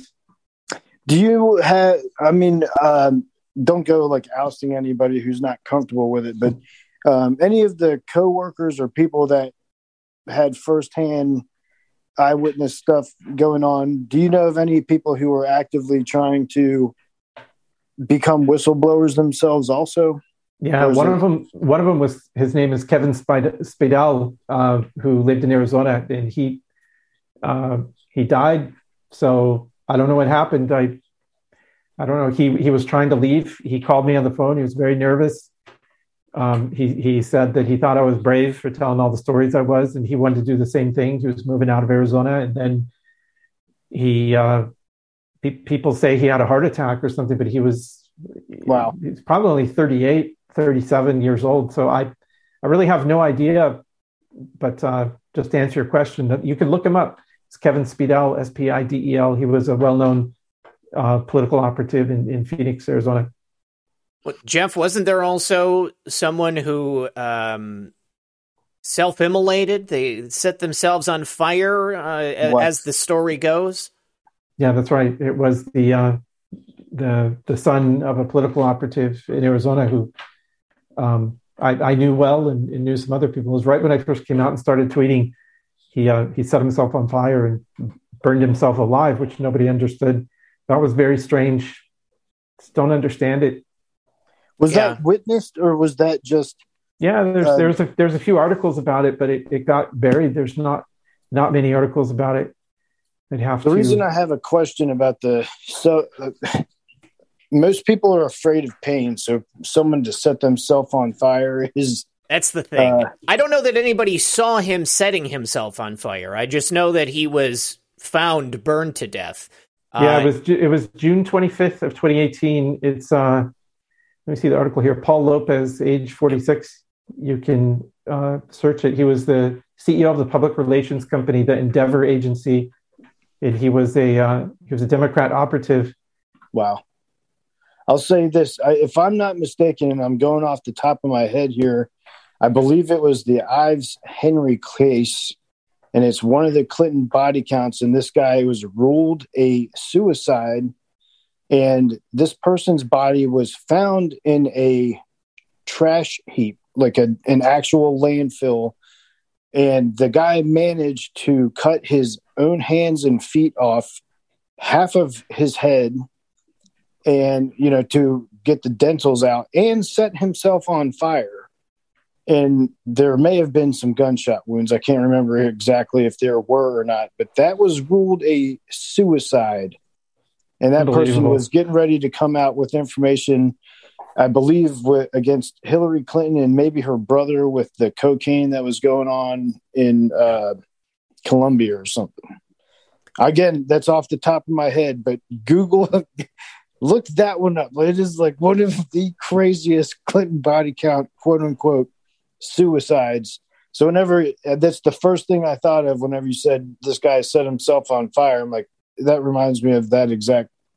The only thing that's missing is the fact that the guy didn't cut his own hands and feet off, so they couldn't be fingerprinted, and part of his head, so they couldn't go for the dental records. I think they identified the guy with his tattoo and DNA or something. Wow. Yeah, pretty intense. Dangerous business. And, this is one of the reasons why I always suggest that people be as public as possible, because it makes it a lot harder for them to kill you once you're out there in the public domain and you've already spilled your guts, So thank God they haven't deleted your Twitter account, Jeff. Yeah, it's really amazing. It's still there. All those tweets are still there. So it's twitter.com/realjeffreyp. I actually just dropped it into the chats. So if you guys haven't been able to grab it, you can go to the archive after we're done tonight, and it'll be in the description below, as well as the link to Jeff's Telegram, too. That's awesome. All right. Well, Mr. Amazing, Freedom Machines, the real American Patriot, whatever you're going by tonight. Thanks for being here, and I appreciate the call, man. Hey, this is awesome. And your guest, thank you so much for your bravery and actually coming out. And that's the thing. Whenever you go out and you shine light and just spill your guts, you're almost protected by the fact that the facts are already out there. So what the hell do they need to kill you for now? Because everything's out on the table. And love your show as always. God bless you. God bless your show, and God bless America. God bless you, and God bless America as well. I appreciate you being here, man. You guys have a good evening. See you. You too. You too. All right, you guys, we are going to be wrapping it up here in just a moment. I want to get your final thoughts, Jeff, and I want to just real briefly go through these thank yous that I have over here on the Foxhole. And once again, thank you very much for being here. I suggest that everybody on Telegram definitely go check out Jeff's Telegram group. It's free to join, and you've got a big community of people over there that are working on some really important privacy issues. So I think that what you're doing specifically is going to help a lot of people. So John Henry 37, thank you very much for dropping those shades. Sean Joe, thanks for the cookie. Tiki Tiger says RP is working on his own Orange Man bad tan. Looking good, brother. Yeah, I've been trying to go to the beach as much as possible, and I feel like it's doing me good. And tomorrow I got to mow the lawn, Jeff, so I'm going to be even darker by the end of the day. Mountain Dog Boy, thanks for the cookie. 3.14 says, thank you, Jeff, for sharing the Arizona Mafia info and teaching people about Linux and tech that supports freedom. This is a huge and I think overlooked area. A lot of people are very vocal about their mistrust of technology, their distaste for using platforms that harvest their data and sell it off to the highest bidder. But not everybody is as eager to jump into the pool and start trying something different. So I appreciate what you're doing. Vader 369, thank you for that cookie. Lynn's over it, thank you for the can. Lynn's over it says throw out some cookie love, and then dropped another cookie. So I really appreciate you guys. Jeff, at the end of the show, I always like to ask my guests, what do you really want people to take away from the conversation? Look, sometimes people say, whatever this technology stuff is you're trying to teach us, or whatever this messaging is about fixing America with technology, it's not worth my time, or I'm too old, or it's too complicated, or whatever it is. Look, friends, we've got a lot of work to do, right? A lot of damage has been done to our country. A lot of things change quickly, like technology, but there's some things that don't change at all, like trust and people. And the trust is not coming back. It's not coming back. So we ought not to think that we're going to legislate our way out of the technology problems we have in America right now. And they're egregious. The stuff that's being done by big tech is the most un-American behavior, the censorship, et cetera, that we can possibly imagine. So let's fix it. Let's fix it together. We, the people. The way we do it is with free and open source software. It's a beautiful community. Conservatives ought to be some of the biggest participants, if not the biggest participants, because everything that free and open source software stands for agrees with our principles, and constitutional principles for that matter. I've been with it the greater part of my adult life, more than 40 years. One of the best decisions I ever made, one of the best decisions you ever make, will be unplugging yourself from big tech. Come see us on Telegram at the channel in my name. It's at Jeffrey_Peterson. We'll see you there. Okay, right on. And then Rapture Ready over there on Foxhole as well. Thank you very much. I'm going to go ahead and pass out these gold pills. Thank you guys for being here. Tomorrow night at 9 p.m., I will be back with Paul Preston of the New California. will be unplugging yourself from big tech. Oh, hey. It just started looping the audio. I'll be back tomorrow night at 9 p.m. with Paul Preston of the New California State Initiative. So if you guys are interested in getting an update on what's happening with Paul and New California, which will soon be the 51st state in our glorious union, and maybe they're going to solve all the problems for the people that are stuck there in California, definitely be here. And then I should have a special interview that's going to be coming out this weekend. I'll talk to you about that when I get it all finalized. But thank you once again, Jeff, for being here. Thank you, everybody, for hanging out with us tonight. The gold pills have been released, and until tomorrow, good luck and God bless. We'll see you then.